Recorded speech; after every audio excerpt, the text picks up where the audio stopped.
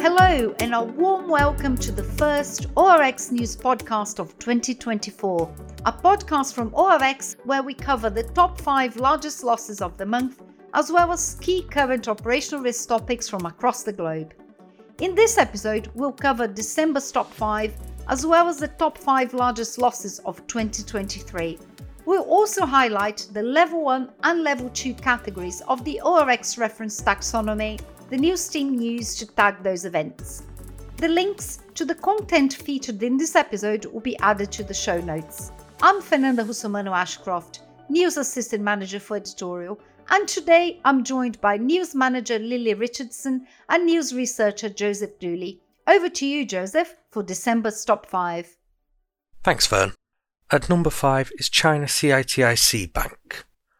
China's National Administration of Financial Regulation, NAFR, fined CITIC Bank $31.7 million for 56 violations in connection to the risk management and governance of commercial loans and wealth management products. In fourth is US Bank.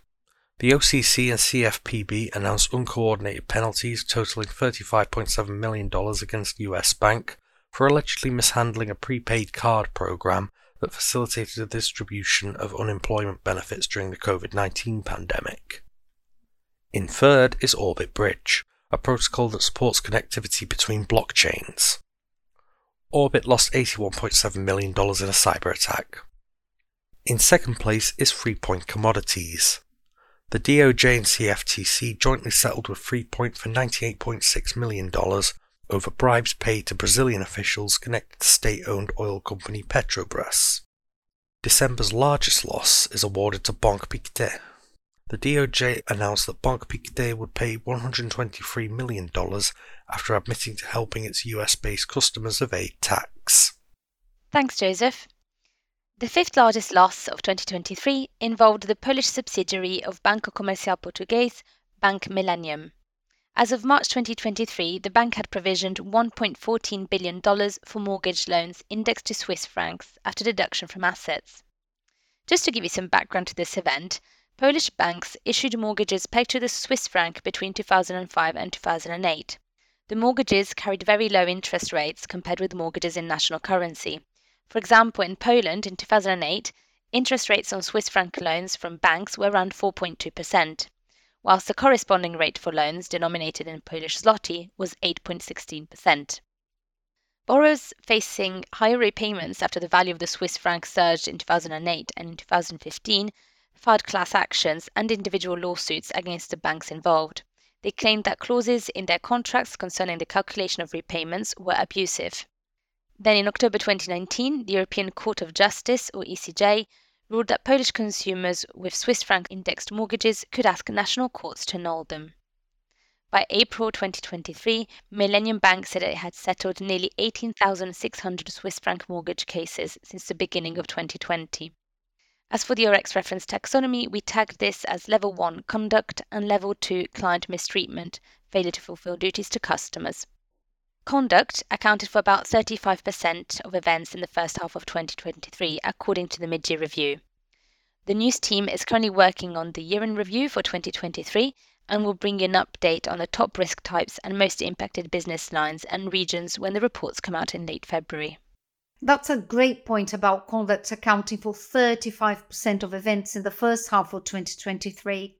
So it's no surprise that the fourth largest loss last year also falls into Level 1 conduct. I'll come back to the reference taxonomy a bit later. But first, back in February last year, Toronto Dominion Bank, or TD for short, agreed to pay $1.21 billion to settle investors' claims that he had facilitated a multi-billion-dollar Ponzi scheme by ignoring red flags for several years and consequently causing harm to investors. Investors also reached settlements with HSBC for $40 million and Independent Bank for $100 million. It was reported that TD paid the largest sum because of the major role it played in relation to wire transactions. So to the background. Robert Allen Stanford was arrested in 2009 for misappropriating approximately $7.2 billion over a 20-year period. His scheme involved the sale of high-interest certificates of deposit managed by Stanford International Bank to nearly 30,000 investors in 131 countries.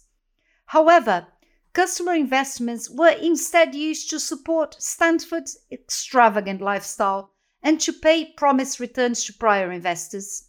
Stanford was found guilty of operating the fraud in March 2012 and later sentenced to 110 years in prison.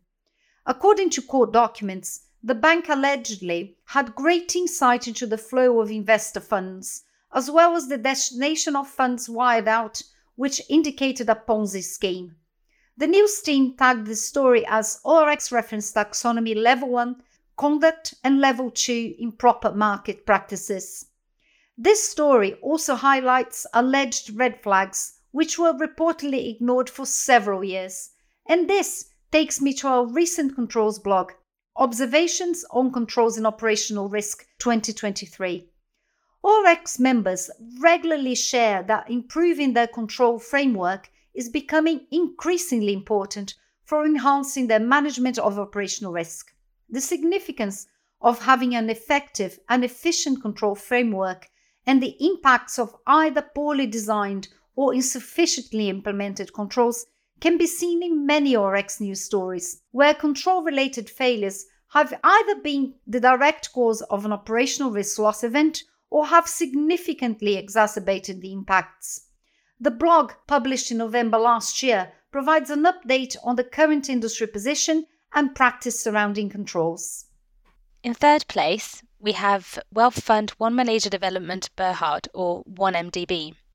In February 2023, International Petroleum Investment Company, or IPIC, and its unit, ABA, agreed to pay $1.8 billion to the government of Malaysia to settle a dispute over funds embezzled from 1MDB.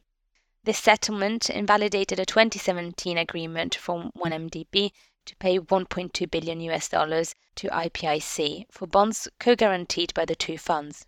This payment dispute ultimately led to the discovery of the fraud. The original agreement was struck under former Prime Minister Najib Razak, who had since been sentenced to prison for his role in the embezzlement scheme. Malaysia argued in a London court that the deal had been fraudulently obtained to conceal Najib's previous misdeeds. This story was tagged under ORX reference taxonomy Level 1, internal fraud, and Level 2, internal fraud committed against customers, clients, or third parties. In fact, there are 13 other 1MDB stories on the news website dating back to 2016, so make sure to check those out. The second largest loss of 2023 is a complex one, involving the world's largest cryptocurrency exchange, Binance. Late in November last year, Binance agreed to pay over $4 billion to US authorities and regulators over a range of violations. The $4 billion penalty concerned violations of the Bank Secrecy Act, Commodity Exchange Act, and US sanctions, as well as AML failures and unlicensed activities. According to court documents, Binance prioritized growth and profits over compliance with US law. So, to the background. When Binance launched in 2017, it focused on attracting high-volume customers, especially those based in the US. However, it hid the fact that it was operating as an unregistered financial business. In fact, instead of attempting to comply with US laws, in 2019, Binance announced that it would block all US customers and launch Binance US, a separate US exchange. But FinCEN said that the real aim of Binance US was to attract regulatory attention and shield Binance against all US-based enforcement action. Binance, on the other hand, continued to cultivate its presence by intentionally sabotaging its own inadequate compliance controls. It actually made significant efforts to keep some VIP US customers in its original exchange business, as they were responsible for a large proportion of Binance's trade volume, revenue, and liquidity. Binance's CEO and other employees conspired to facilitate the transfer of VIP customer funds to newly created offshore entities, or encouraged these VIPs to provide the company with information suggesting that they were not based in the US, so that they could carry on using Binance's services. Between August 2017 and October 2022, US users conducted transactions representing trillions of dollars and generated over $1.6 billion in profits for Binance. Late in November last year, Binance CEO resigned and he was fined $50 million by the US government. The $50 million fine was credited against another $150 million fine by the CFTC. All authorities stated that certain payments made by Binance would be credited to and against payments to other regulators. The exact amount allocated to each regulator was unclear from available sources. However, all authorities agreed that the combined amount that Binance would pay to satisfy all settlements involved was $4.3 billion. We tagged this story under ORX reference taxonomy Level 1, financial crime, and Level 2, KYC and transaction monitoring control failure. And the largest loss of 2023 by some considerable distance is Saigon Joint Stock Commercial Bank, or SCB for short. SCB was defrauded of $12.53 billion by its majority shareholder, Truong My Lan. Lan allegedly embezzled the money via a loan fraud scheme enabled by board members and executives at the bank. The background to this extraordinary fraud scheme is that despite Lan only holding 4% of SCB's shares in her name, ironically to comply with the 5% legal limit, she paid other individuals to hold shares in the bank on her behalf. After SCB was formed in 2012, Lan covertly controlled up to 91.5% of the bank's shares. As a majority shareholder, Lan installed qualified and experienced relatives, friends and associates in key leadership positions at the bank, such as on the top board of directors or as executives. These individuals were reportedly paid monthly salaries of up to $275.6 million to serve Lan's interests. According to Vietnam's Ministry of Public Security, MPS, SCB was defrauded by fraudulent loans approved by complicit bank management and issued to thousands of fabricated companies or individuals that directed the money to a property development group of which Lan was chairwoman. Most of the loans were issued and retroactively supplemented by falsified loan applications. There was often no collateral involved, nor a repayment schedule or customer background check, and most of the money was for Lan's personal use. The scheme was also allegedly enabled by complicit officials at asset valuation companies who would issue appraisal certificates without completing inspections. These certificates falsely increased the asset value cited in the loan applications. SCB said it was cooperating with the investigations by authorities and had since introduced regular reviews and focused on bettering its workforce to meet regulatory and financial safety obligations. This story was tagged as ORX reference taxonomy Level 1, internal fraud, and Level 2, internal fraud committed against the organization. Thanks, Lily, and thanks to Natasha Smith-Craig for her contribution to this script. For further details about ORX, go to orx.org. New subscribers can access the stories mentioned on the news website.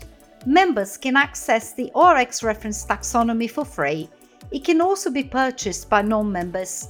The Observations on Controls in Operational Risk blog is also free for members. For more information, head to orx.org. The links to the relevant sources used in this podcast will be added to the show notes. You can find this free podcast wherever you get your podcasts. Simply search for the ORX Operational Risk podcast to find us, and don't forget to subscribe so you never miss an episode. And thank you for listening. I hope you can join us next time. Goodbye for now.